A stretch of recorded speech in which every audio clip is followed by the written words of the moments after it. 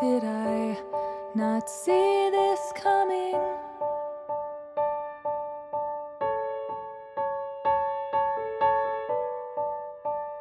I guess I didn't think this through.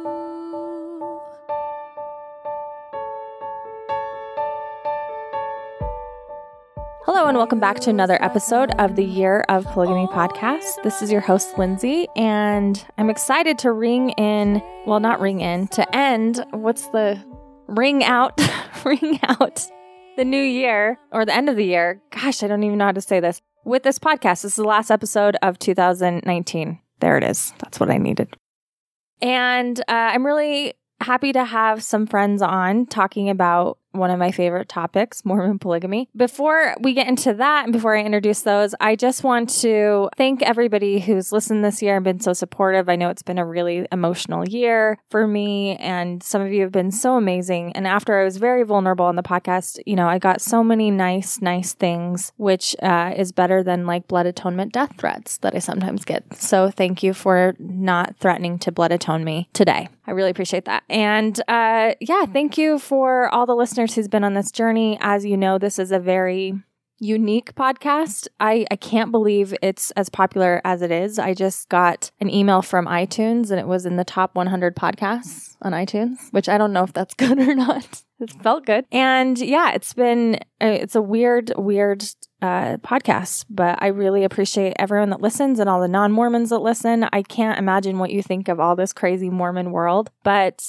I was just talking with our guests earlier about how diverse this podcast is. It's really great because we have so many LDS people, ex-LDS people, fundamentalists, ex-fundamentalists. And it's so amazing how this podcast has sort of brought these communities together and open up a dialogue to talk about our shared history, because we really do have more in common than some of us like to admit. And that can be a really beautiful thing. And then we have all those Gentiles out there listening again, and that just blows my mind why you would even pay attention to this, because it's crazy living in it, and I'm sure it's crazy hearing about it. But thank you, and I hope you all have a very happy new year, and I look forward to making more podcasts in 2020.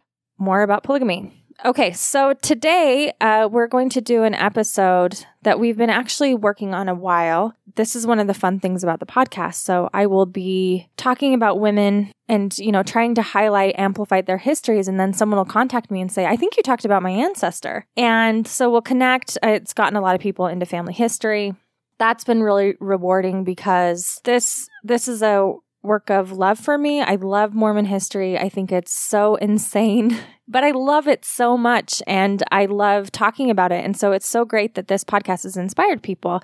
And so that's kind of how this episode came to be. So I'm going to introduce some people. First of all, I'm so happy to have back on the Year of Polygamy podcast, Brian Buchanan, who is also my co-host for the Sunstone History podcast. Brian? This is my 6th time on the podcast, and I'm just now realizing last time I didn't get my 5-timers jacket, so I'll assume it's out at the official Year of Polygamy tailor shop somewhere. And if you like jokes like that, he's got plenty more of those at the Sunstone History podcast. And Chad Miller. And my other guest is someone who we met sort of through Mormon history stuff, talking about fundamentalist history. So Chad, can you say hello, Chad Miller? Hi, how are you guys? We're good. I was kind of hoping you would explain how this episode came to be. Yeah, definitely. Yeah, and first I wanted to say I've been listening to the Sunstone Mormon History podcast with all your episodes, and it's been awesome. So it's good to have you both on to be able to talk to both of you. Yeah, so, just to kind of introduce the topic or, how I'm on here with you sharing this story today. As I was going through my own faith journey, I guess, maybe a year and a half or so ago and up to present, my mom actually, in conversations about the church and just, learning about the history that was a little different than what I had been taught, my mom brought to me a family history story. She's actually always been really into family history. And it's kind of weird how I wasn't really into family history much until, kind of having a little faith journey here of my own. But my mom brought this story to me, and it was just so interesting to read through one of my relatives' stories. And I didn't really realize when I started reading through it that it was linked to one of the apostles and how this all would kind of tie together. But when I really read through it and understood it, I kind of understood that there's a little more significance to the story. So I had been listening to the Year of Polygamy podcast and some other podcasts, and then I just went to the Sunstone office and met you in person and brought the story to you. And you both, Brian and you, were there, and you looked like kids in a comic book store when I brought it. So it really was. I was so excited. When you brought it into me, I said, the first thing I think I said was, I need to call Brian. But you came over because, it was at first, was it Service Project? What was it? It was like your opening, wasn't it like the Sunstone? Oh, our open house.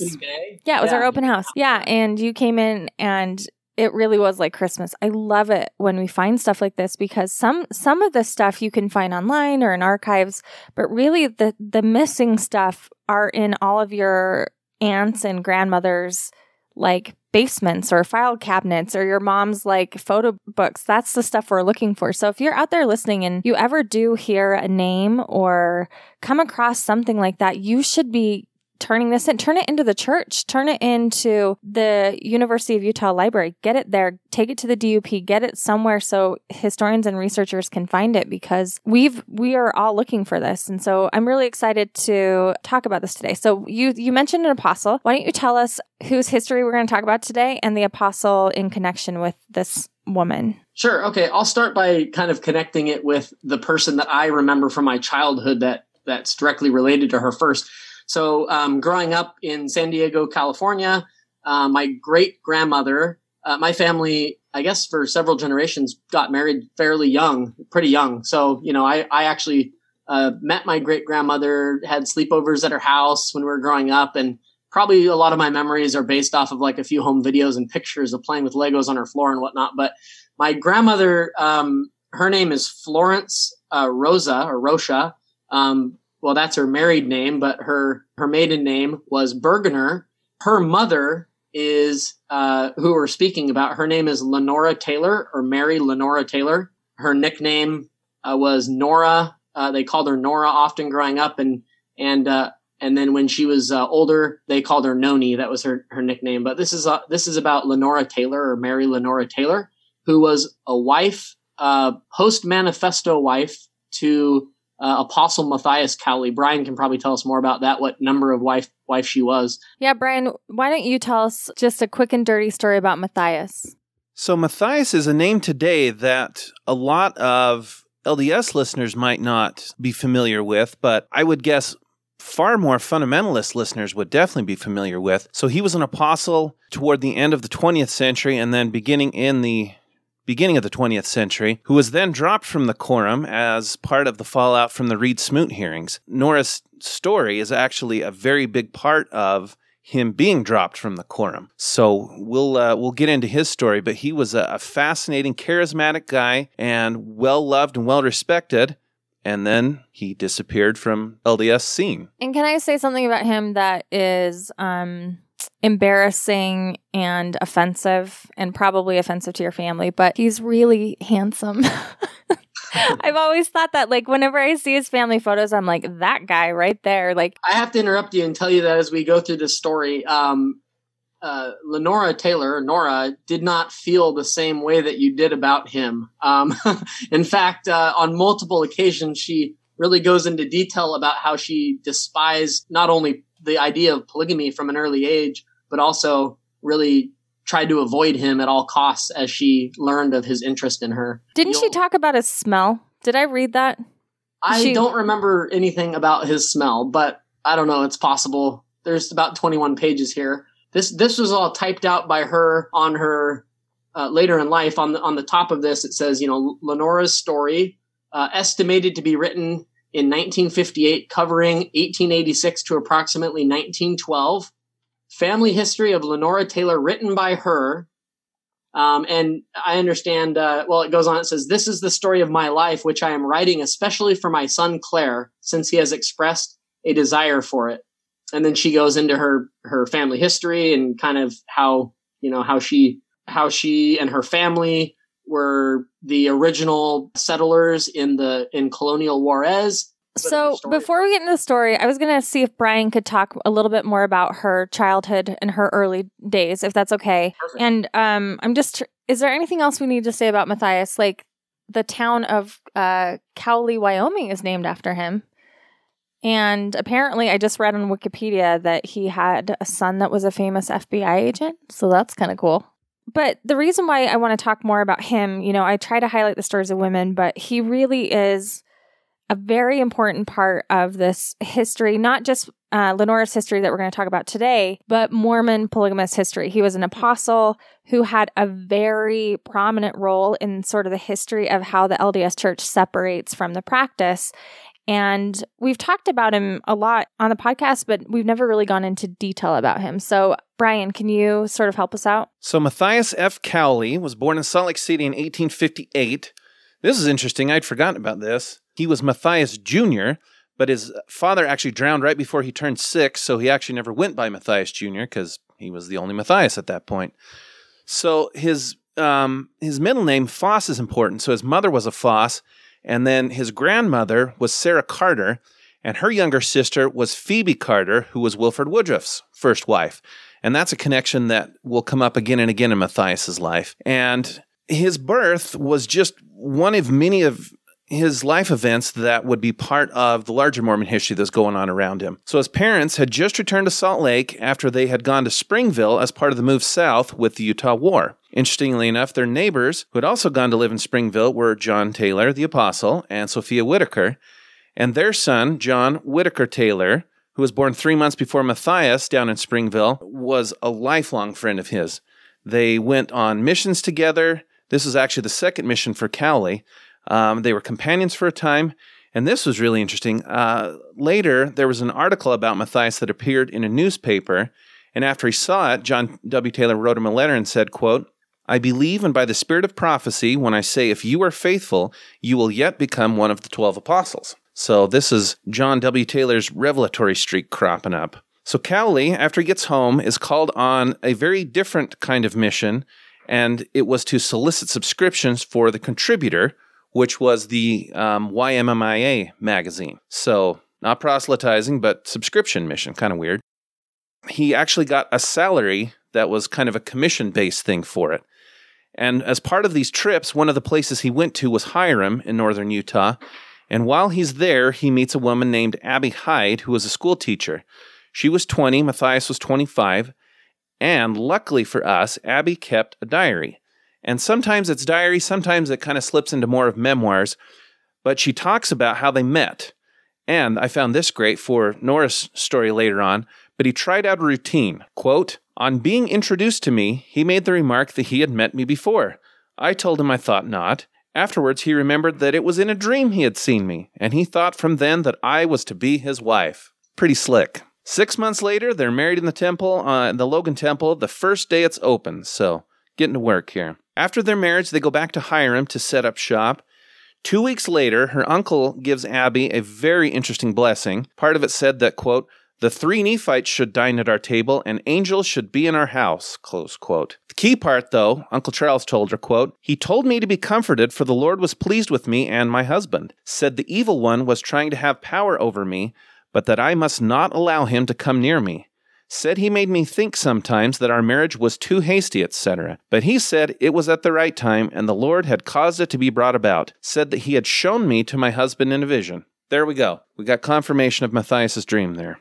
So after their marriage, Abby would kind of bounce around from her house. Sometimes she would stay with relatives, sometimes hers, sometimes Matthias's. Then, in 1888, she gives birth to a daughter and nearly dies. So she's with relatives and even Dr. Ellis Shipp, a very important name for fundamentalist history. And during the worst of it, she gets blessings every single day, sometimes more than once a day. Her visitors were very prominent people. Zina Young came one time to wash and anoint her. Leaders like Orson F. Whitney, Moses Thatcher, B.H. Roberts come to the house to bless her. At one point, their entire ward held a kneeling prayer during fast meeting. It finally gets better, but then has to face an even more difficult challenge, polygamy. One of, it was Matthias's missionary companion, his sister, Luella Parkinson, would come and kind of hang out at the house. And during this time, Abby and Matthias went to the Logan Temple and had 2 dead women sealed to Matthias. So he starts polygamy, but posthumous polygamy, which is very interesting. I didn't realize that they were doing that, I mean, you hear like of Wilford Woodruff having that happen, but he's already got living plural wives that have been sealed to him. So basically what we're learning is Matthias Cowley was like the hipster modern day LDS guy. Like he was doing the sealings in the temple to dead women. Is that not a funny joke? You're looking at me. I think it started the practice with Brigham Young, this idea that you could marry people for time and eternity, and it was about property. But I do think it was rare at the time when he did it. Yeah, especially because he doesn't have living plural wives yet, which is a very odd way to go about it. 2 weeks after they do those sealings, a living wife then becomes part of the conversation. Luella comes back to the house and has a talk with Abby. And I was very proud of myself for this because she tried to erase this conversation from her journal, but she didn't do a very good job, so I could still read it. It said, quote, "Sister Luella Parkinson came and spent the afternoon with me. We had a personal conversation. I was feeling so poorly in health that I was not prepared for the subject," close quote. Over the next few months, Abby finally resigned herself to the inevitable, even had dinner with Luella's mom one time. But what's interesting is her journal is totally silent on the plural marriage. If we didn't have the date otherwise, we wouldn't even know it had happened. So September 1889, Matthias and Luella go down to the endowment house, and it's actually one of the last plural marriages that was performed there, just about a month before they took it down. So Abby was silent, but Matthias was not. Later on, he said, quote, "To Abby, plural marriage was a great trial, but she gave her consent and under very trying circumstances maintained her integrity to that divine law. Before I married her, I told her I intended to marry again in obedience to that principle. She answered, I wouldn't like to marry a man who would not obey it," close quote. And this is an interesting statement because you hear this all the time from plural wives. They can accept in their head that it's right, but the reality of it is really, really difficult. So she resigned herself to it. So Abby would live with Matthias in Preston, and then Luella, the plural wife, taught school in Wyoming. And then later, she moves back to Coville, which put her closer to Matthias, but still separate houses. And she had a hard time getting pregnant for the first time. She has several priesthood blessings, and then finally they have a baby, Laura, who will be part of our story later on. So then after this, Matthias is called on another mission, this one very short, and he goes to open the Northwestern States Mission. And then the year after that, at the October 1897 General Conference, he's called as an apostle and joins his childhood friend John W. Taylor, who had been an apostle for almost 15 years by that point. Not even 6 months after being called as an apostle, he starts performing plural marriages. And this is really fun because we have a record of them. A friend of mine was working on a biography, interestingly enough, of Gerald and Sandra Tanner. And part of this was he was researching a marriage of one of Sandra's ancestors that was thought to have been performed by Matthias Cowley. And he knew that Cowley had kept a record of it, and so he went to the church history library and said, "Can I see it?" This is amazing. Not only did they let him see it, but they digitized it, so we can all go see it. It's a fascinating document. In his hand, Cowley recorded more than 50 plural marriages that he performed through 1903. And there's a lot more that he did than just these, but some of the marriages in there are fascinating. So he performs marriages for fellow apostles, including John W. Taylor, big surprise, stake presidents, mission presidents, our guy, Joseph Musser, and even one for Luella's half-brother, George Parkinson. And that one is really interesting because George marries a woman named Fanny Woolley, who is both the half-sister of John W. Woolley, but she had been courted by Heber J. Grant. And Grant really, really, really wanted to marry her. He liked her, but part of it too is he wanted a son. And he had, his wives had given birth to a couple sons, but they had both died in childhood. And he was just zealous about having a son that would carry on his name. And then, during all of this performing plural marriages, Matthias actually marries a plural wife himself. And this was kind of a fun thing I found. The specific date for it, I don't think was known anywhere. And I actually found it in a privately published family history. So Cowley, who had previously married Abby Hyde first, then Luella Parkinson, now Harriet Benyon, third wife, in 1899 in the Logan Temple.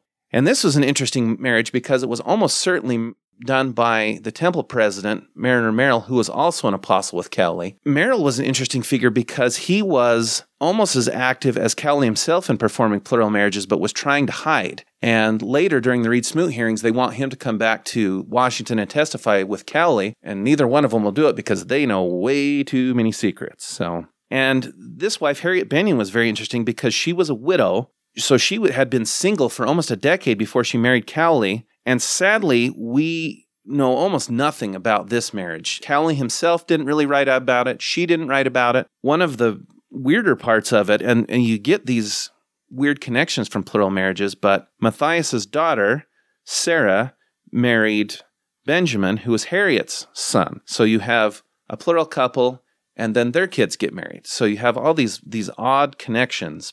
And so then, a couple of years after that, we get the next chapter in the story, which is when Cowley meets Nora. Thank you for that, because that sums up, you sort of allude to some of the things that we're going to talk about, in the documents that Chad has, but also I appreciate you bringing the other women into focus. So when we talk about them, because they do come up a little bit, then people can understand who they are. And I think we're going to try to put this document online. Chad, is that right? Yeah, absolutely. Yeah. It will be available online. I can send it to you to put up on your website if you'd like, but I also have a website called voiceofourancestors.com. Yeah, we can totally link to your stuff. So let's do that. Yeah, sounds good. I plan on posting on there, but I haven't done it yet. Okay, so yeah, and let me tell you what I found really remarkable about this document in some ways, and in some ways it's not that remarkable, but because it's just it's a very true to life family history that we all sort of inherit. One of the things that I grew up thinking was that polygamy, the women that were married to Brigham Young were happy. We always, everyone was happy. And of course there were jealousies and fights, but it was a good thing. And then I started reading pioneer accounts of it. And the women are really honest, surprisingly honest. It hasn't been until the 60s or 70s that there has been this really concerted effort to scrub the history of polygamy. And part of that, we have people compiling only the feel-good pioneer stories. And we have the whole Kate Carter from the DUP where she takes and she's cutting out pages she doesn't like or things she doesn't like. And I really think that did so much damage to our community as a whole. It sort of ingrained and put our ancestors on a pedestal of perfection that was impossible to meet. And so a lot of us grew up with this really shiny history, and we thought that people could be that perfect, but something was wrong with us. And I don't think pioneers were, there were some things that they left out and things like that, but they told the dirty truth of polygamy. If it was hard, they said it was hard. And so because this account is later on written, what year was it written? 1958. 1958. I thought that was so interesting because I do think as the decade wore on, it became more, socially, culturally appropriate to sort of scrub your honest feelings and you keep journals about the best stuff, right? Mm-hmm. So I just think it's really remarkable that in this document, we hear her talk about the good stuff and we hear her talk about the bad stuff, which you talked about at the beginning of the podcast. She didn't like her husband. She didn't like polygamy. She had a hard time with it. And she was quite honest about it. So I'm really excited that you brought that in because I think that that's an important history. There are people, I think, in the fundamentalist community that wish that it were a prettier picture, and that she was more positive about polygamy. And there's LDS people that wish she didn't do it at all. So everybody's sort of on different sides of it. And I think we just need to allow her story to unfold as it is. Yeah, actually, the reason that I wanted to share this story more than anything was because as I listened to your podcast, you talk about how these women have voices and their voices need to be heard. And so actually some of the other family members, the descendants of Mary Lenora Taylor, one of her daughters, not my grandmother my great grandmother that I knew when I was a little child, but one of her sisters actually scrubbed this story down. So most of the family has this story in a totally watered down, whitewashed version. And come to find out this story is like how it was originally typed out by her for her son, Claire. And and this one has not been, whitewashed like the church has done with much of its history, come to find out. And so I think it's really important for her story to be told, as it is with the positive and the negative things to really understand what was going on and to be able to hear her voice. Yeah. So bring us into it. Kind of tell us what you want to share about the document. And then we are going to try to get this document narrated so you can hear it in her voice as she meant it. But until we do that, why don't you tell us what the document says. If you could read some excerpts, that would be great. Yeah, awesome. Yeah, for sure. And I'll try to keep this kind of condensed, but this is written for her son Claire, and she starts off with a little bit about her ancestry, and she talks about her paternal grandfather, who was Norman Taylor, born September 5th, 1828 in Grafton, Ohio, and her grandmother Taylor was Lydia Forbush, born January 5th, 1830 in Vermont. And she talks about how her father was Ernest Leander Taylor, born in 1851 in San Bernardino, California. And then her mother was Mary Arneson Taylor, born in 1860 in Norway. She talks about how her grandfather Taylor was one of the first pioneers to Utah. He was a young man of 19 and was unmarried, and he drove the first wagon behind Brigham Young, arriving in Utah in Salt Lake. And basically, I think what's interesting about this is a lot of folks are aware of the Juarez colony, and her father and her mothers, two mothers, were and her sisters and brothers. They were part of the first colony to come into Juarez. So she talks about how they lived in tents, but that didn't last long. They built log homes, and then her father was the first one to have a brick home. And her father was very successful temporally there in Juarez. He had a tanning and manufacturing company. They made saddles, leather products, boots. He owned a merchant store and a meat market, and just doing really well. She talks about how great her life was. I guess financially they were well off there. They had frilly white dresses, and they definitely didn't feel like they were wanting for anything as they were there. But right from an early age, she talks about polygamy and how she really did not have an interest in it. She says, quote, "When I was about 10 years old, I began to feel bitter about polygamy.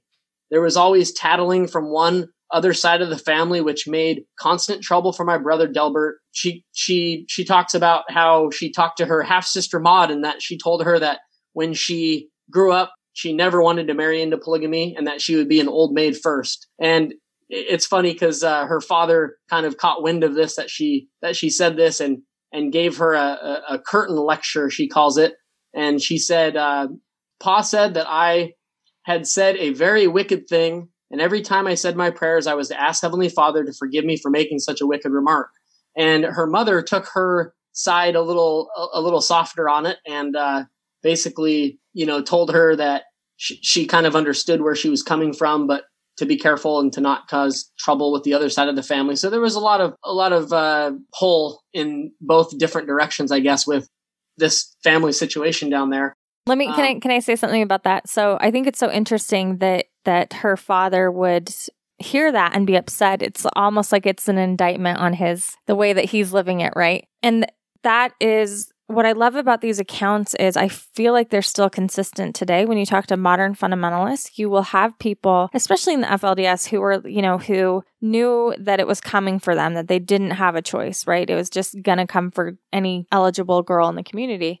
And so some girls, it wasn't a choice to not be a plural wife, but you'll talk to people that say, based on my experience, I knew that wasn't for me. I never wanted that. And then you'll have girls that say, I loved it and I was so excited to live it. I couldn't wait to do it. And I think it's so interesting that also that this account is so consistent to the experiences of so many people today. Another thing that's interesting is because she has older siblings, both from her mother and the other mother, she kind of watches it play out and is a witness to it. And so that's the thing I love about her stories. You get all these details about what it was like to actually live it.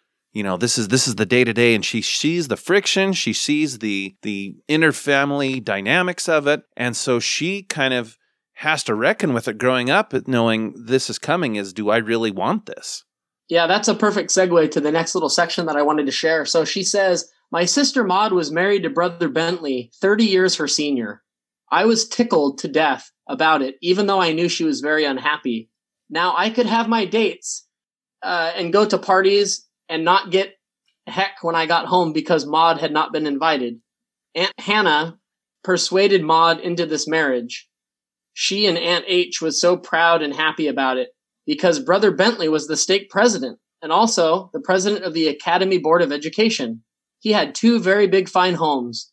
for his 2 other wives, and Maud could have the same. So it's just interesting because that kind of ties right into what you were saying, Brian, about watching her siblings around her participate. And I feel like that's some foreshadowing, because a woman that writes about that and acts that way, she's doesn't have what you would call the temperament for a successful plural marriage. So another interesting thing there you mentioned in connection with Bentley, how he has these 2 really nice houses. And I never really thought about it before, but the episode with Barbara Brown, when she comes on and talks about how in the colonies they are creating this little Victorian outpost of Utah in the middle of the desert.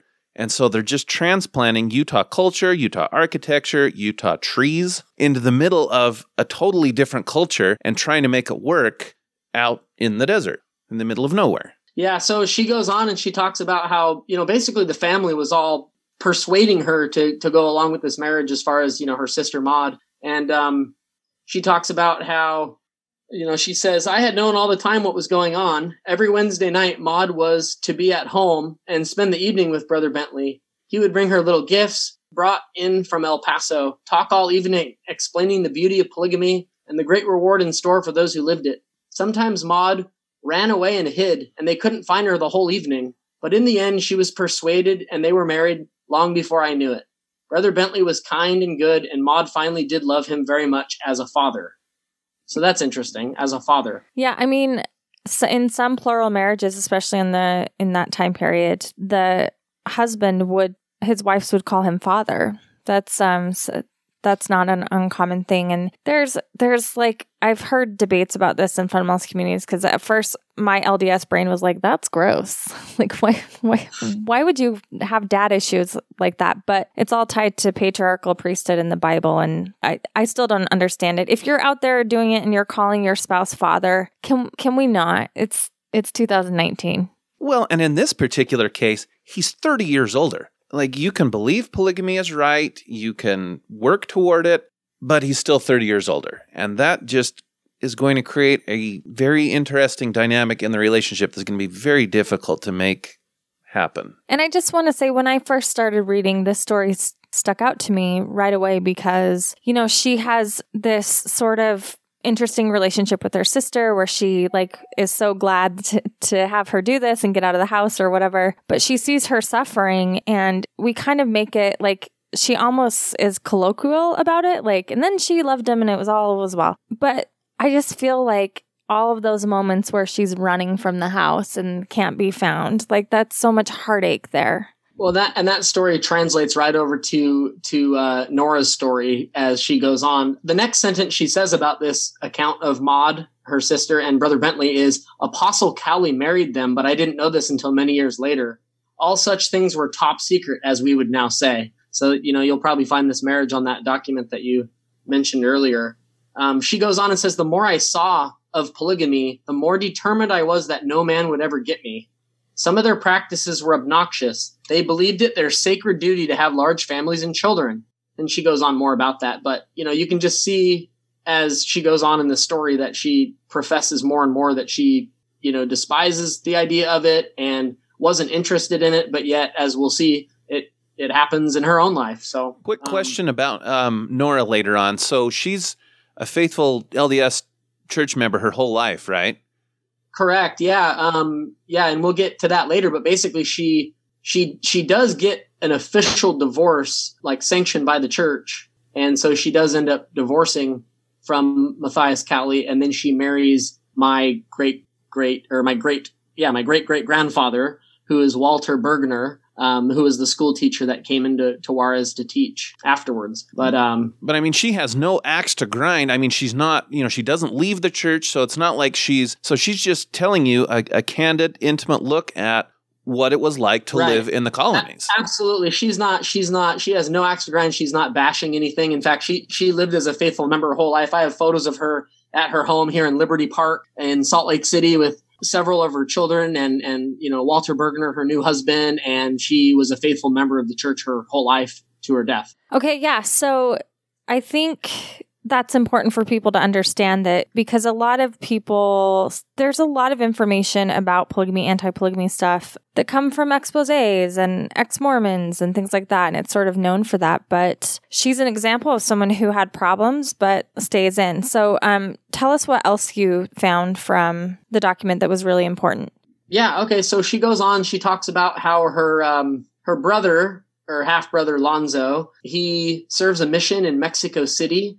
And when he has been in Mexico City for about a year and a half, she convinces the mission president, I guess, to allow her to be able to go and visit him in Mexico City. And while she's there in Mexico City, she's working basically in the mission home. She's really interested in writing. She took several classes in school. And then she talks about how Alonzo rented a typewriter for me, she says. I took the letters in at night and in night and day learning to write. So she was basically writing in the mission office for the mission president. And she gets very good at the typewriter. And because of that, when she comes back to Juarez, to Colonial Juarez, you have all these apostles and, high leaders of the church that are coming down to Colonial Juarez in order to, I guess, kind of let things cool down with polygamy in the States.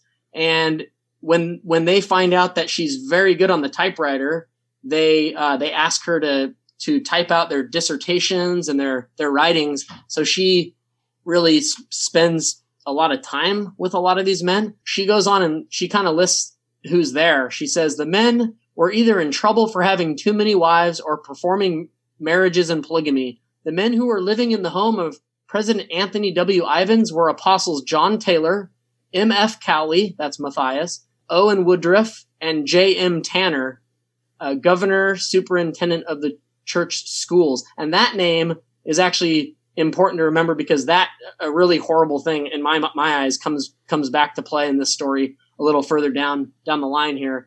She goes on and says Apostle Taylor had 6 wives, Brother Cowley 3, Brother Woodruff 3, Brother Tanner 6. I began at once to get well acquainted with them, as Florence Ivins was my chum and constant companion. We took turns sleeping in each other's homes, etc. When the brethren found out that I could take dictation and use a typewriter, I really had a job. I spent almost every evening writing their letters or discourses, taking dictation for blessings they were giving to members, etc. At the dances and entertainment at the academy, they danced with me a couple of times each, and I was very proud. I had the leading role in the high school play when we were preparing for commencement. I was the busiest gal in town, and I loved it all, except those persistent married men. Then she goes on and says something that's a little shocking. I guess it was for me when I first read it. She said, each night I did the secretary work at the Ivins home. The brethren took turns taking me home in President Ivan's Surrey, a fancy buggy with a beautiful horse. I hated those rides because not one of them would keep his hands off me. Yeah, shocking is a fair word there. And that's one of the elements of Nora's story that I found so fascinating is you really do get a good picture of the constant search for new wives. And that's the thing is as polygamists, these guys were always looking, and so when they go on conference visits, state conference visits, or when they're going down to the colonies, if they see some woman that is beautiful, that's interesting, that has secretarial talents, they're always looking. And the wives paint this picture of always being scared that a new wife is going to come into the household. And so anytime that they see their husband talking to another woman, it really, it just terrifies them because they know at any given moment a new wife might be joining them. And especially if they were the last one to have married the husband, then their status as the quote-unquote new wife is challenged. And so there's all these dynamics that are constantly in play. And you can imagine in the wife's shoes, this is a terrible position to be in because you're always scared, always looking around and wondering what's happening next.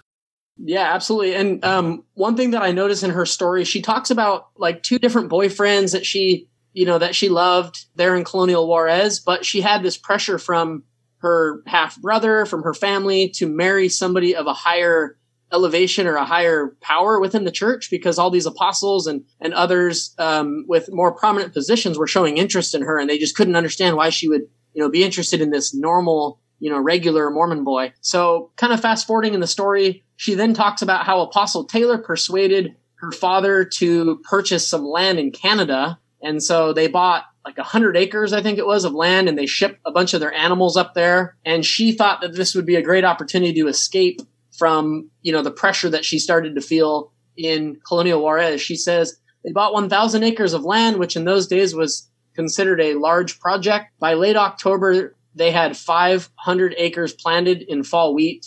One of the reasons I was so happy to go to Canada was to get away from the obnoxious married men in Colonial Juarez. I dislike polygamy more than ever. And then she talks about how she had a great surprise in store. It was the same old story. We had just been there a few weeks when one day Ray Knight, son of Jesse Knight of Provo, Utah, and brother Lewis M. Cannon called to see us and have a pie and a glass of cold milk. At first, I didn't suspect a thing, but they called again, and soon Brother Knight came alone and asked me to go for a buggy ride.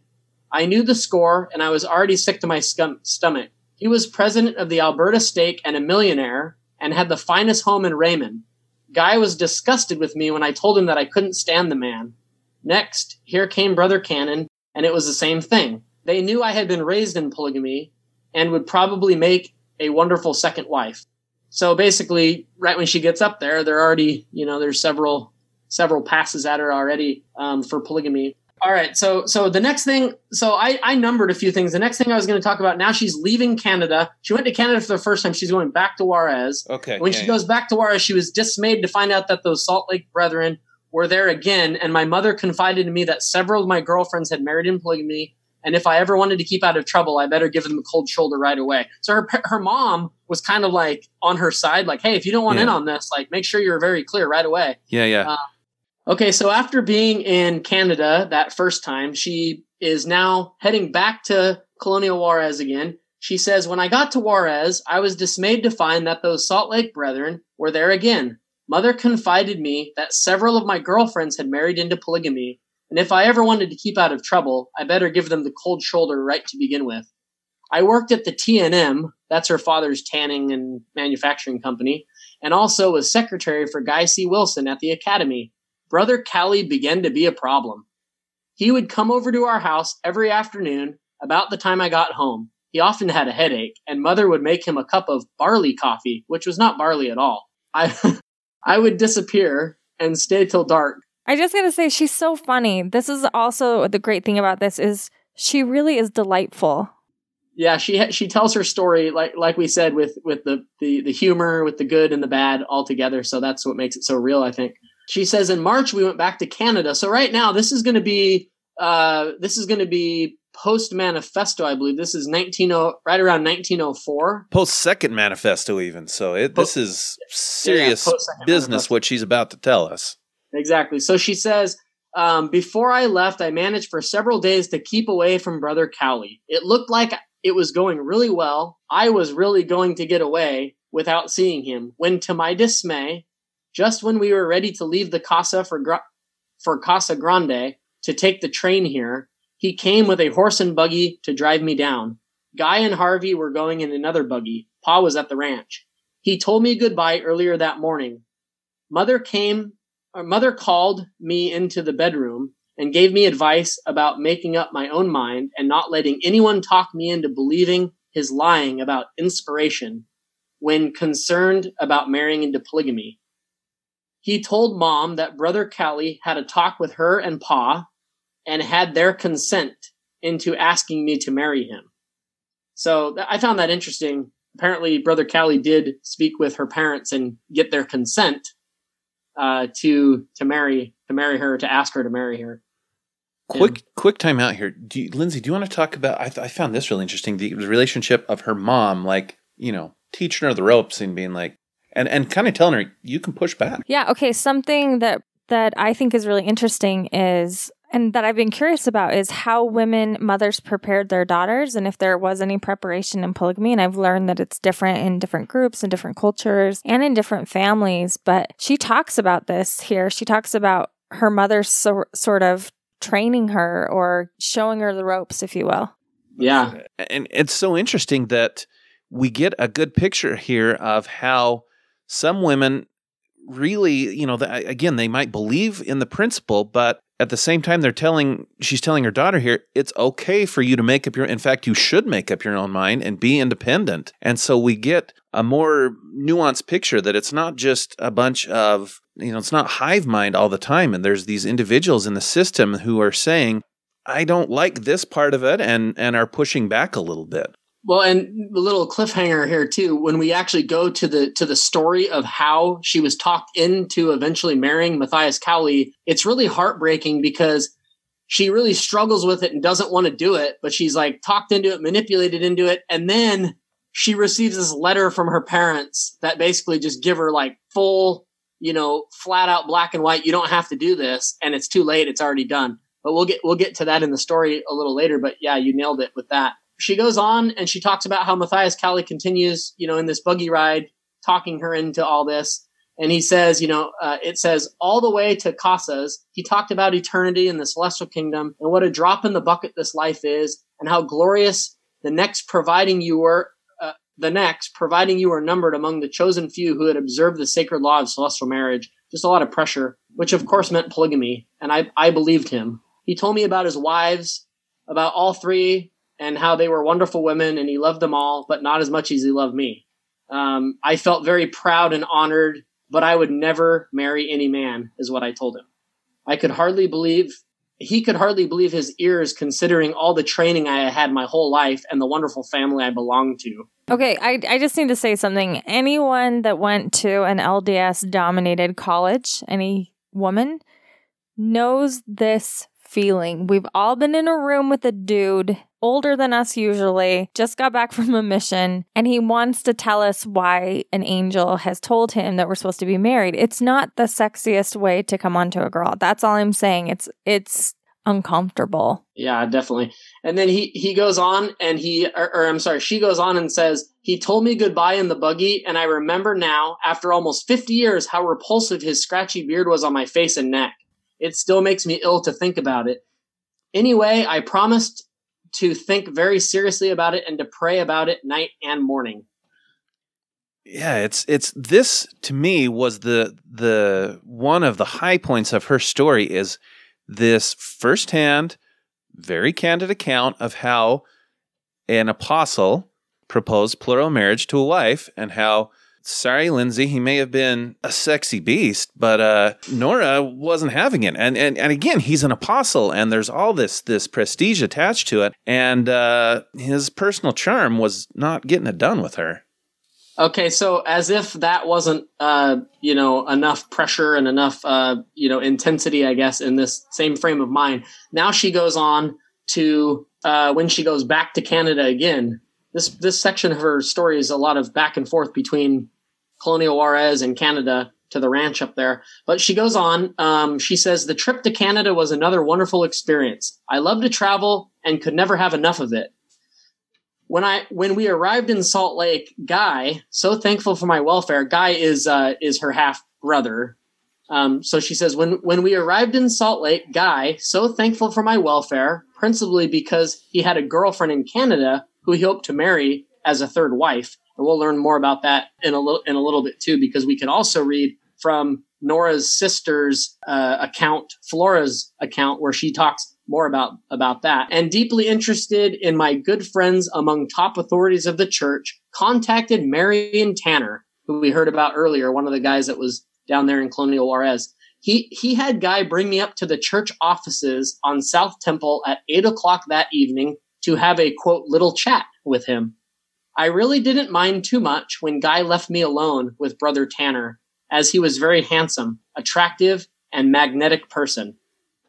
I was there until 1:00, and I learned that night a great deal about men that I never learned from any of my boyfriends in Colonial Juarez.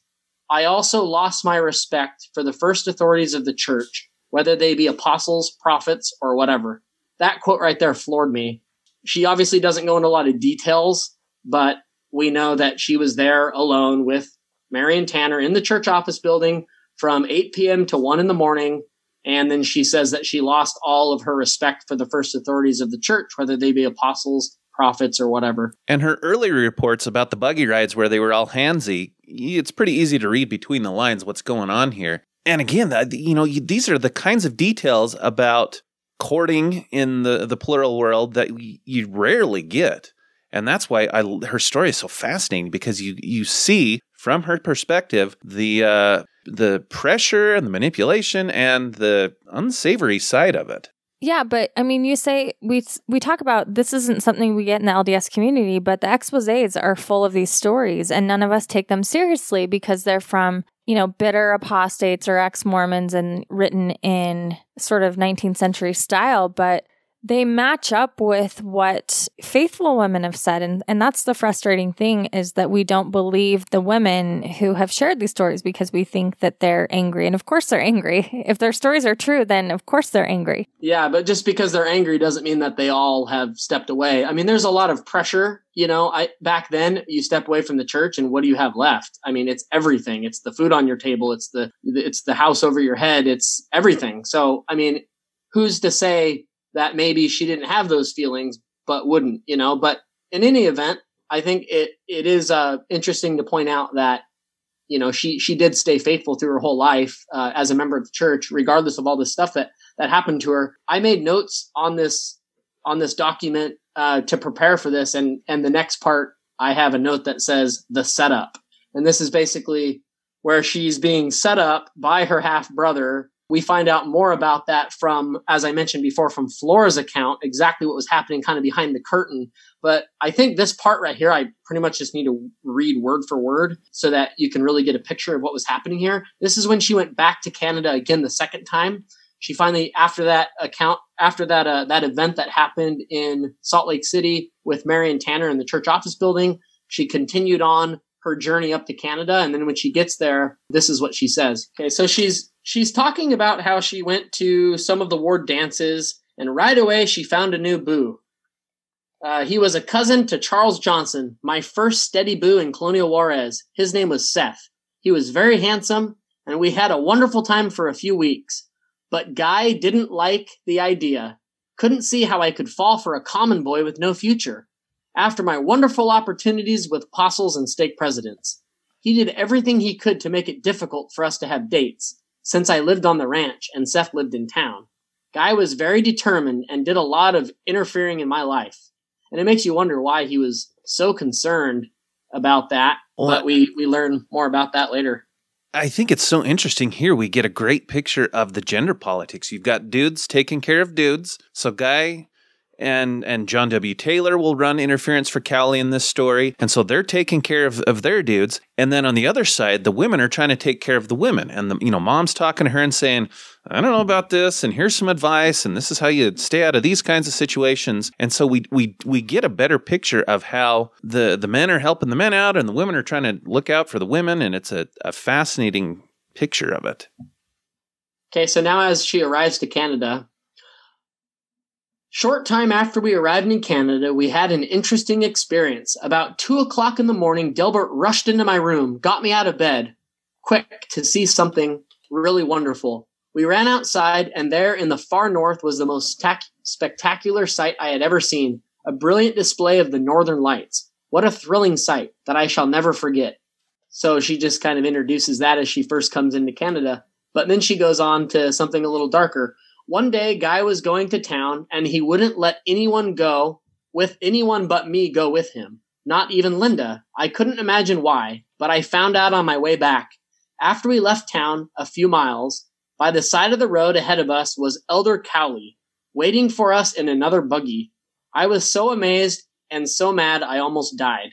After that, it happened every time we went to town, and so the most trying summer of my life passed. My good times at ward dances came to an end.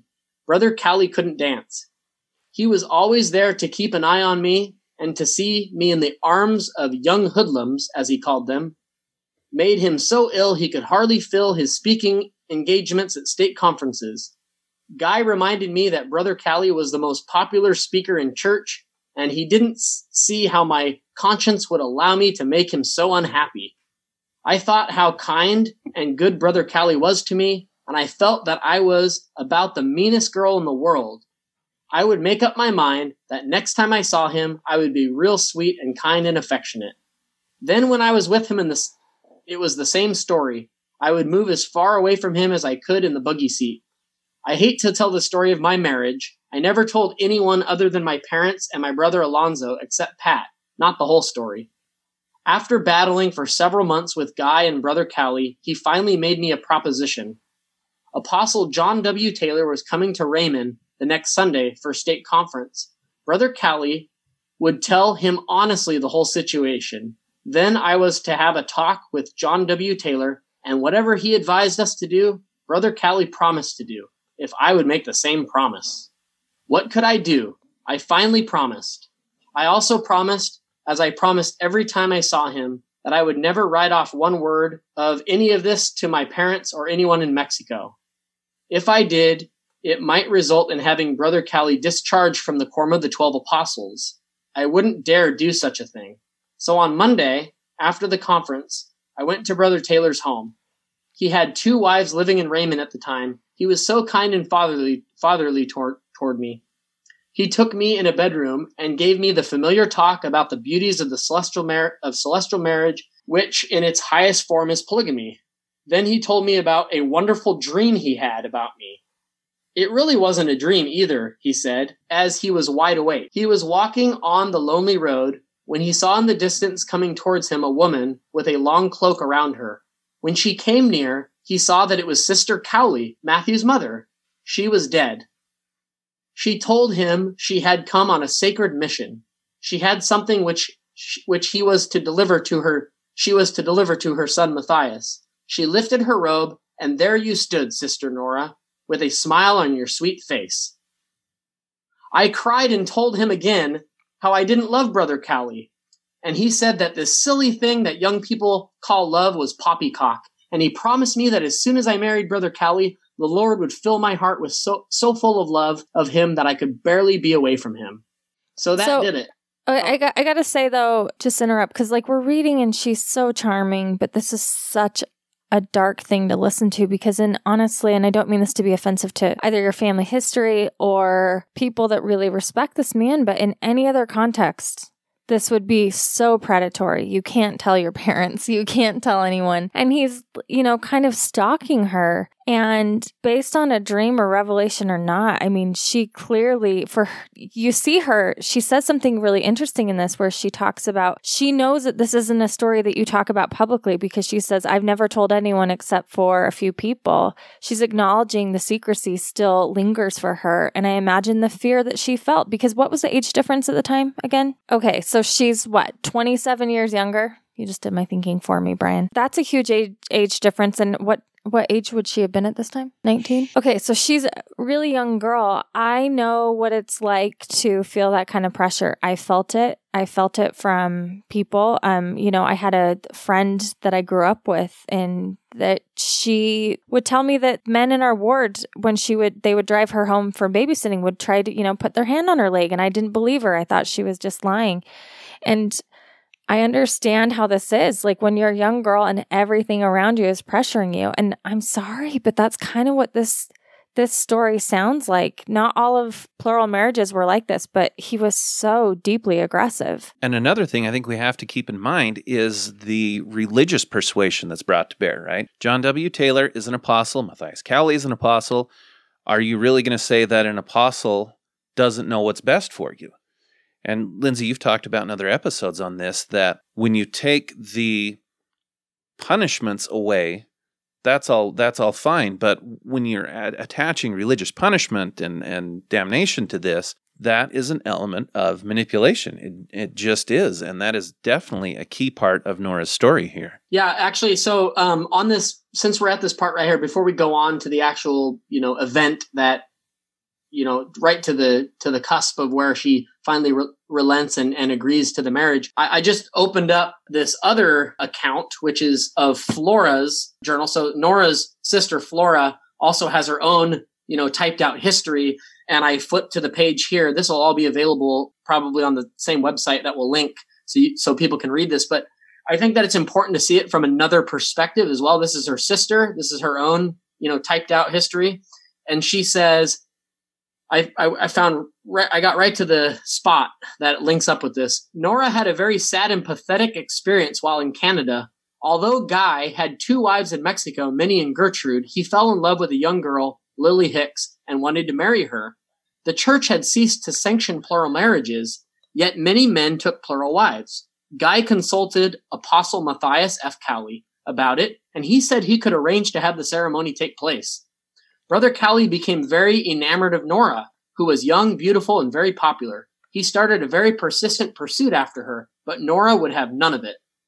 When he came out to the ranch to see her, she would hide in the tall wheat and leave until one of the boys or I would tell her that Brother Cowley had left. Guy, who had been very nice and thoughtful of her, became very angry because she wasn't flattered with an apostle's attention toward her, and would go to town to church and dances without her. And she was very unhappy about that.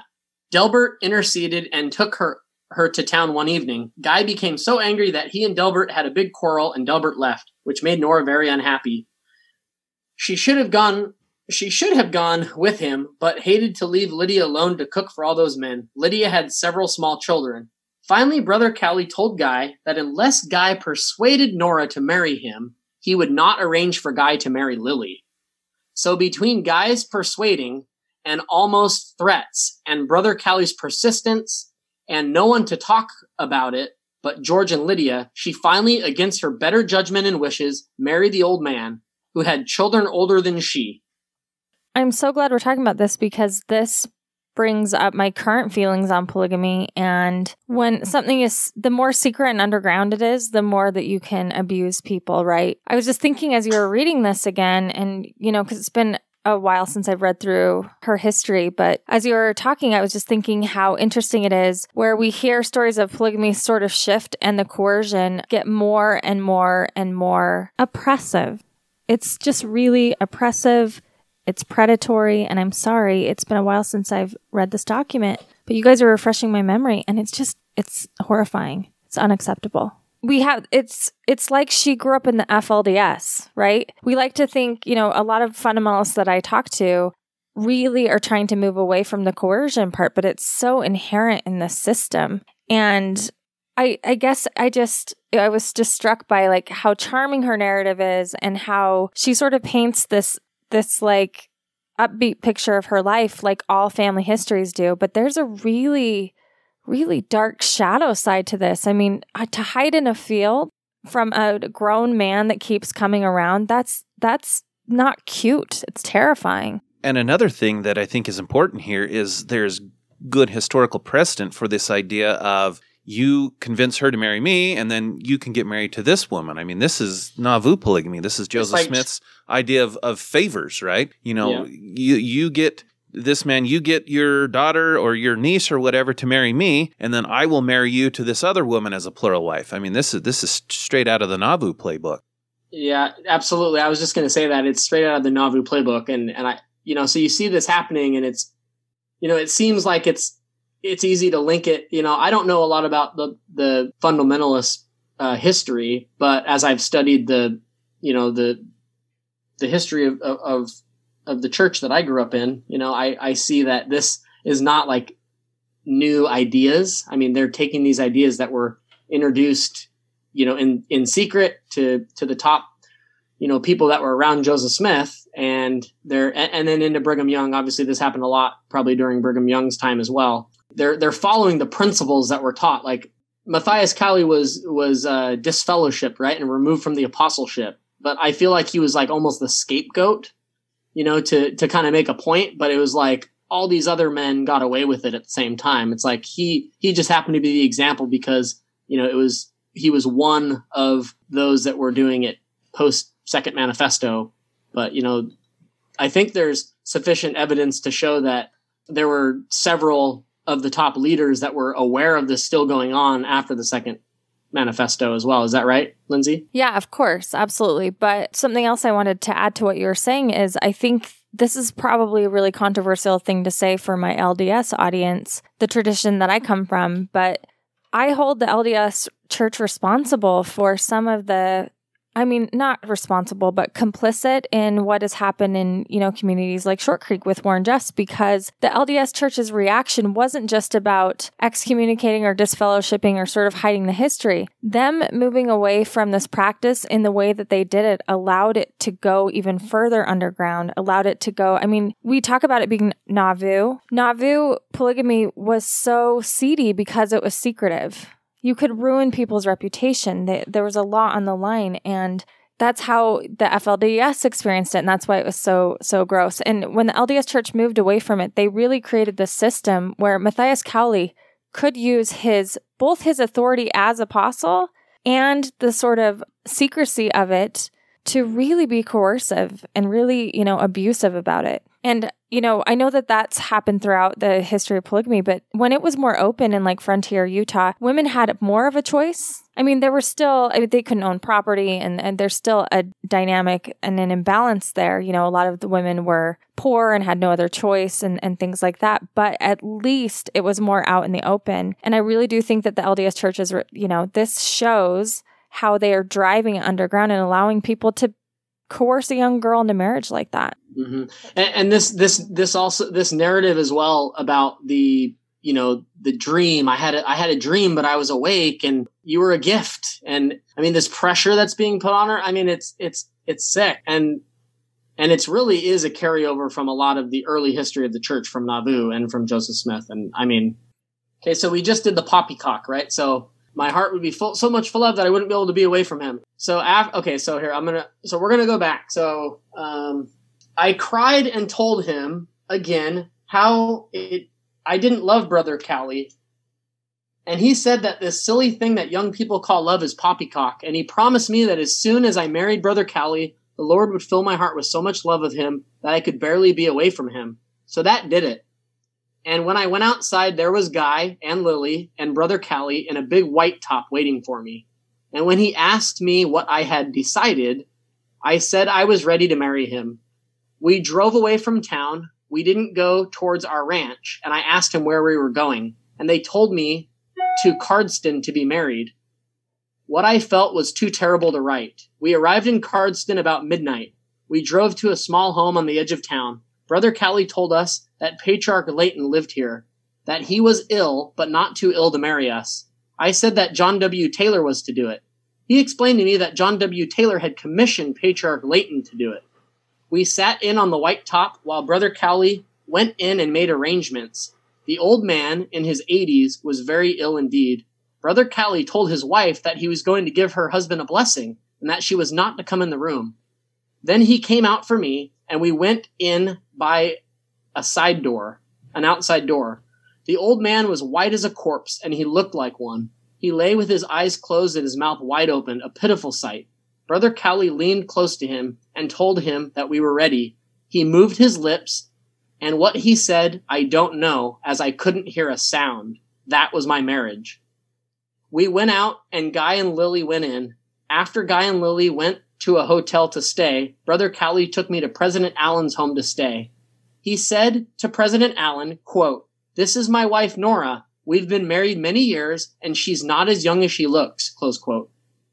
While Guy and Lily were in Brother Layton's home being married, Brother Cowley told me we would stay together at President Wood's home, but that he would not, quote, live, close quote, with me until he could take me to the temple at a future date. He did not keep his promise. I had only a vague idea of what this living together business meant. I don't believe any girl ever grew to womanhood, knowing as little as I knew about the facts of life. I found out, and I was shocked to death. This is so hard for me to talk about without getting super angry, because I just feel for her. And on some of this, as an LDS girl, not having hardly any sex education whatsoever at all, and having to learn about it. I at least had, I did one of those, what are those things they do in Utah before? premarital exams. I did one of those premarital exams in Utah. For you non-Mormon listeners, buckle up because this is going to be a wild thing to explain to you. So in Utah, we do this thing where before you get married, you go and have a premarital exam. And that's basically where the doctor taught me what was going to happen on my honeymoon. And it's kind of crazy. So, but also I really appreciated having that information because so many women I talk to, so many women in plural marriages and in Mormon monogamous marriages, this is an issue for them. And it's such a hard thing for women to learn, especially in the way that she learns it.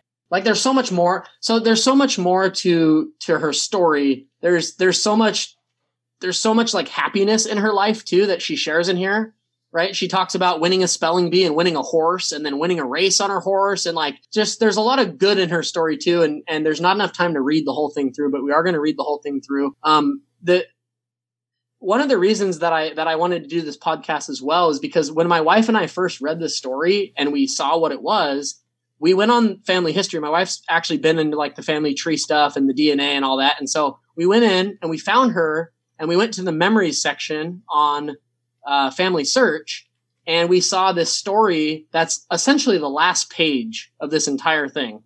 And that story is when she first meets Walter Bergner, my great-great-grandfather, and that's who she ends up marrying. And it's a watered-down, wonderful thing. And there's some photos that are on there in the memories section. But I know how important it is for this whole story to be available for anybody that wants to read it, especially those that are related to her and understand what she went through.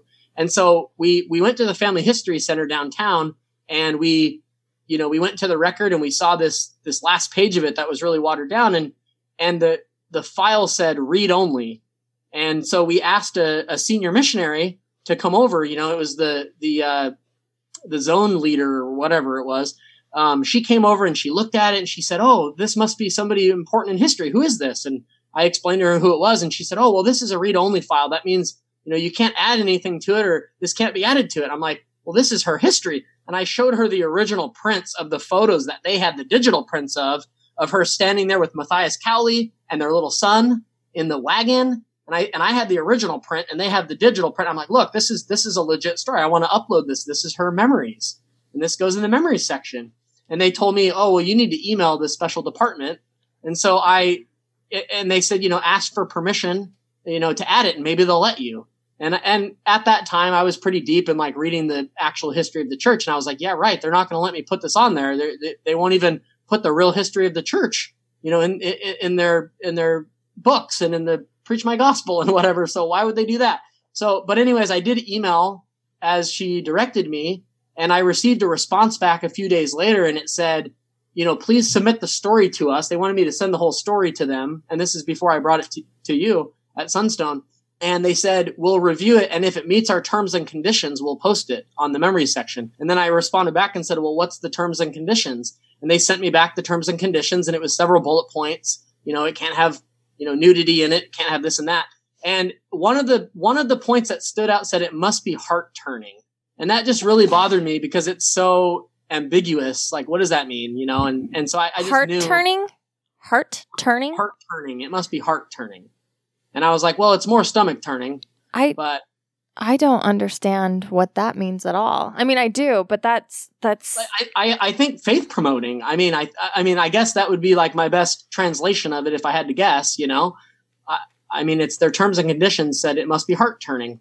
And then I could have submitted it and waited to see what they say, but to be honest, it was probably ridiculous for me to think this, but I was like, what if I send this to them? And then they try to say that it's not credible and they change things on it or something, which I doubt they would. But then I brought it to you and, you guys said, oh, well, we have somebody that we trust in the church history department. We'll send it over to them. And so I'm glad that is, I feel like it's in the right hands and that we're actually able to get it out there for people to read it. But I wish we could add it to the family search, right, to the memory section, because that's where it deserves to be. It's credible. It's her story in her own words. And, if family history is important, then why don't they let those that are experiencing their life share that story in the family section? And I think this is a good point to again emphasize that Nora was a faithful LDS member her entire life.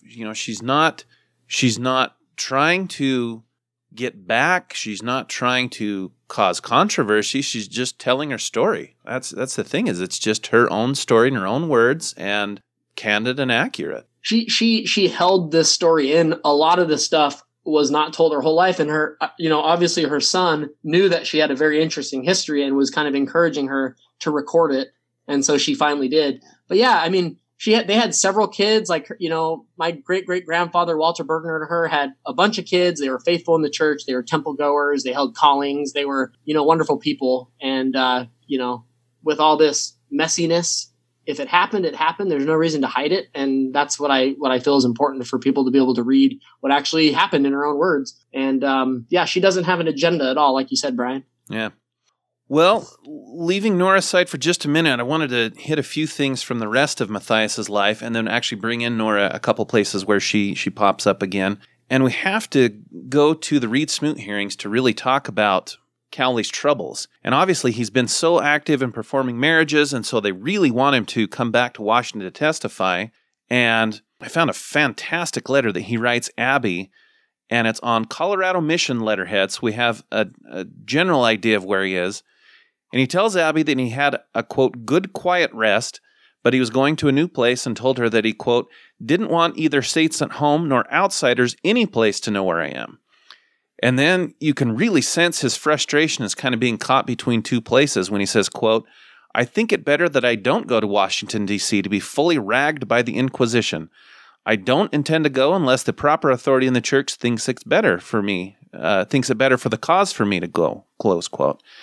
And then he tells Abby he would give her an address where she could write to him, but that he wouldn't actually be there. And as a result, quote, Abby could, quote, truly tell anyone who asks you that you don't know where I am. So he's basically in hiding because he knows way too much. And so then Second Manifesto is issued, and he's rarely with his wives. Luella wrote in her journal, quote, Brother Cowley still away and the Smoot case continued, so I fear we will not have much of his company this summer. But we try to feel cheerful in existing conditions and acknowledge the hand of the Lord in the same. I only desire to prove true to the covenants I have made and be a companion in very deed to my beloved husband, for I know he is a man of God. And then this I found so interesting, like he and the wives are trying mostly by letter to kind of work through this together. And there's this great note, and apparently part of it is in his handwriting, part of it is in Luella's handwriting. And it says, quote, Our trials are but steps in the golden ladder by which we rightly ascend. We may at last gain the eternal light and walk forever in its fullness and beauty. All his earthly possessions were gone, meaning Matthias, and he feared the results of her knowledge. She had been so tenderly cared for all her life, but says Irving, a friend, advised him not to give sleep to his eyes until he had unfolded to her all his hopeless cases, and that was her answer with the smile of an angel. Is that all? I feared by your sadness it was worse. Let these beautiful things be taken, all this splendor, let it go. I only care for my husband's love and confidence. You shall forget in my affection that you were ever in prosperity. Only still love me, and I will add you to bear these little reverses with cheerfulness. And so this is, to give context, this is right when he's marrying Nora. And so he and the other wives that he's already married to, are trying to figure out what to do. They've got a new wife, they've got him in hiding, and all of this stuff going on. And then, after the Second Manifesto is issued, there's pressure from Washington, and so in the October 1905 General Conference, he and Taylor are essentially forced to resign. And as you pointed out, Chad, they're essentially scapegoats. They're not the only ones who had performed plural marriages after the Manifesto. They weren't the only ones who had married new wives after the Manifesto, but it's essentially they're chosen. And Cowley is certainly not resigned to his fate. In his journal, he wrote, quote, It is a very sad conference for me, for my wives and children, because our brethren have seen fit to present our resignations, which the brethren practically urged me to give last October, cause being to endeavor to vindicate the church from the responsibility of plural marriages since the Manifesto, by placing the responsibility largely upon Brother Taylor and myself. But we are not responsible, and God and our brethren know it. We may have been unwise in some things, but not willfully, nor have we neglected our duties, nor been out of harmony with the president of the church. So you can see, they knew what was up. They knew they were going to be the scapegoats. They weren't happy about it, but they took one for the team, basically. So after that, he's in limbo. He moves around. He's not an apostle anymore. Well, he is, but he's not part of the quorum. So he's in this weird place. And, the people in all these other places aren't sure what to do. They love hearing from him, but they know he's been disciplined to some extent. And so, do we want him to come speak to us? And then what's weird is he is commissioned to write a biography of Wilford Woodruff. And so he gets his journals and he takes extracts from them. And Joseph S. Smith writes an endorsement of it. So he still has support, kind of, but not really. And what was interesting about Nora's story is when they finally decide to take more action against them, they write to Nora. And she writes a letter where she explains what happens. Her father, Ernest, writes a letter in his side of things. And it was so funny because I had read those earlier, and so I had knew who Nora was, but I didn't really know even her story. And so that was so fun when you brought her history because it filled in all these other gaps. And I got to see what the rest of her story was. And then Cowley, just briefly, he is disfellowshipped. John W. Taylor's excommunicated. So he'd been dropped from the quorum back in earlier. And so now he really is kind of an outcast. And so for a time, he works at the Baldwin factory, and he's associated with the fundamentalists, but doesn't necessarily join them per se. Do the fundamentalists look towards Matthias Cowley as like this like beacon of light towards like polygamy and stuff, or what? He's considered one of the founding fathers of Mormon fundamentalism. They don't talk about this part. They don't talk about how he distanced himself. Some do, but most people, I think, saw him as a great defender, the apostle. They don't know that he was dropped from the quorum, then disfellowship, then you're going to talk about reinstatement. Wasn't he reinstated? Wasn't it like 2 years later he's like back in full fellowship? Full fellowship, and that's so interesting, and Brian can talk about why, but yeah, Matthias Cowley, he's considered one of the OG rogue apostles. Yeah, so he's associated with these early guys, and for a while he kind of supports them, but it's never a full association with them. And the turning point happens so he's working for the radio plant here in Salt Lake, and then he goes back to Chicago. And while there, away from everything, you can kind of see him wrestling through it, and he finally makes his ultimate decision where he distances himself from the fundamentalists. And he writes letters to a couple of them and encourages them to get back in good graces. Then he comes back to Salt Lake, and he meets up with John Widtsoe a few times. And Widtsoe is kind of his liaison with the current leadership. And so he goes to bat for him with Grant. And finally, after writing a letter where he essentially apologizes for everything, he is rebaptized and reinstated and everything. And that's 1936. So a full 25 years after he's disfellowshipped, he finally returns to activity, not as an apostle, but is reinstated. You know what would be really fun is that everyone listening out there, if they went to yearofpolygamy.com on this episode and left a comment on what your tradition was taught, if anything at all, about him, because I think it would be interesting to hear what people know and share that. So if you want to do that, I think that would be a fun thing to kind of figure out. Hey, one thing I didn't talk about, and I don't want to add too much to what we've already done because it's already really long, but Nora did get pregnant with his child too. And they had a kid, and Nora, didn't want anything to do with him. He really treated her poorly. She went off to school to the Utah Agricultural College and was dirt poor. He kept promising her he was going to send her money, wouldn't send her money. She was starving and stealing vegetables off the temple grounds. When her father found out back in Juarez what a crappy state she was in, sent what a poor state she was in, sent a wagon full of food but.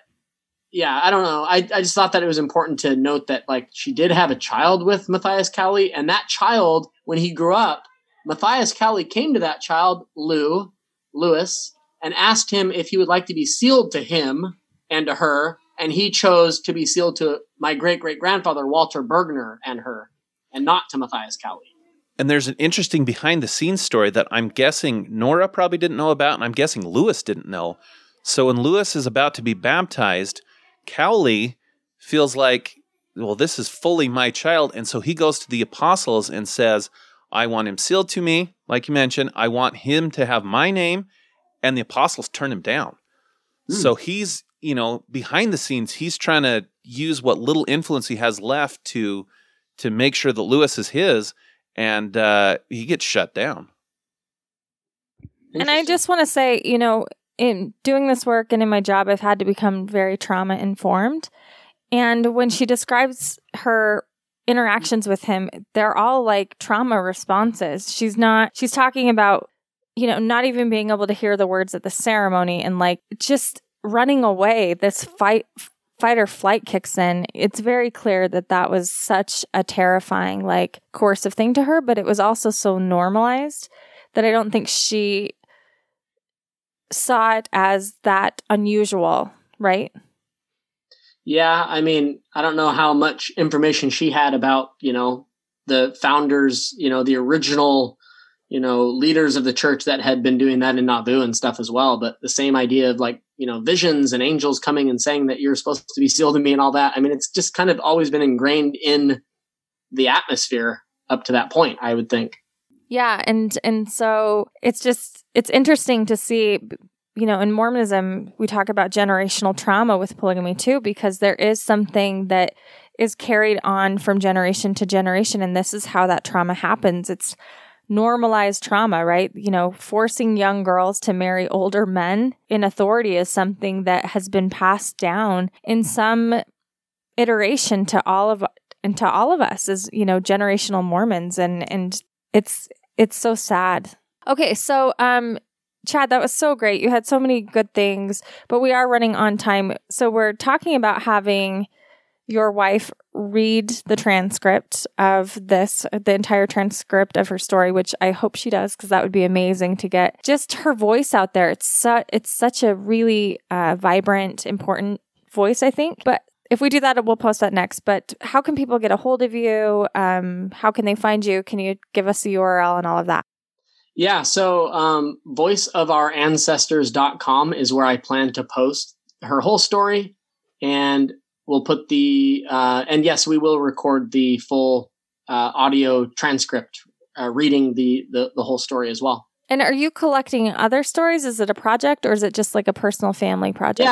Yeah. So I wanted to have a place to put her story, since, the Family Search wouldn't let it be added to the memory section on her file. And then I had an idea that there's got to be others out there that have similar stories that they also feel like they want to share from their ancestors. And so the idea is, if anybody else has a story similar to this that could be added to it, then I would welcome that. We could add them to the website. I just want to encourage people to do that, because I talk about this generational trauma, but one of the ways to heal that is for people to put this stuff out in the open, to talk about these things, to talk about the hard things that the people who raised us experienced. And it helps us to understand more about what they were going through and why they acted the way they did. And so I think it's a really important project, especially to our community who have a really, like we talked about at the very beginning of this podcast, there was this concerted effort to erase the truthfulness, the hardships of this, and to make, Joseph Smith perfect and Brigham Young perfect. And all of that perfection has really damaged our community, I think. And it teaches us that people can't, be flawed and make mistakes. And that's been really unfortunate. So I really appreciate the project you're doing. Thanks. Thanks again, Brian and Chad, for coming on. It was a great interview. Always good to be here again. And polygamy is so interesting that it's always fun when new documents and news stories that haven't been out there come to light. And that was so fun. I remember that day very clearly. I was already planning to come to the open house, and I was actually parking my car when I get messages from Lindsay. Call me, Stat. We have something interesting to look at. And I walked in, and it was as billed. Yeah, and again, you guys check out me and Brian on the Sunstone Mormon History Podcast. I can't believe people love that podcast as much as they do, but they do. I think we can both agree it's because of the great jokes. I mean, that's become clear by now. It's definitely not the jokes. Definitely not the jokes. And Chad, thank you for coming on and just bringing us this history. It's super cool. Thank you, Lindsay. Thank you, Brian. I wanted to add you as a friend on Facebook, Lindsay, but you have way too many friends. It shuts me down every time I try. It says, sorry, she has too many friends. Isn't that the dumbest thing? And then I've never heard of that. Let me just say this. Like, it sounds it's such an arrogant thing to, like, I met like my brother's new girlfriend, and she was like, hey, I'm going to add you on Facebook. And I just feel like such a tool being like, well, actually, I only have 5, you know what I mean? Like, I can't add you because I'm too popular. I'm not able to do that. I'll have to email them and see if they could extend my I'm going to cut somebody. Let me see. But here's the thing. Like, this is the bummer thing about it too, is every time I offend someone and I'm unfriended, I know it, because then all of a sudden the friend requests start popping up again. And I'm like, damn it, who did I offend again? Okay, so I'm going to wait for one of your podcasts to come out that something offensive was said, and then I'm going to hurry up and get on there and add you as a friend. Or whenever I talk about politics. So anytime, like, give it a 24-hour window and you're in. So sounds good. All right. Well, you guys have a good night. It's late over there, so.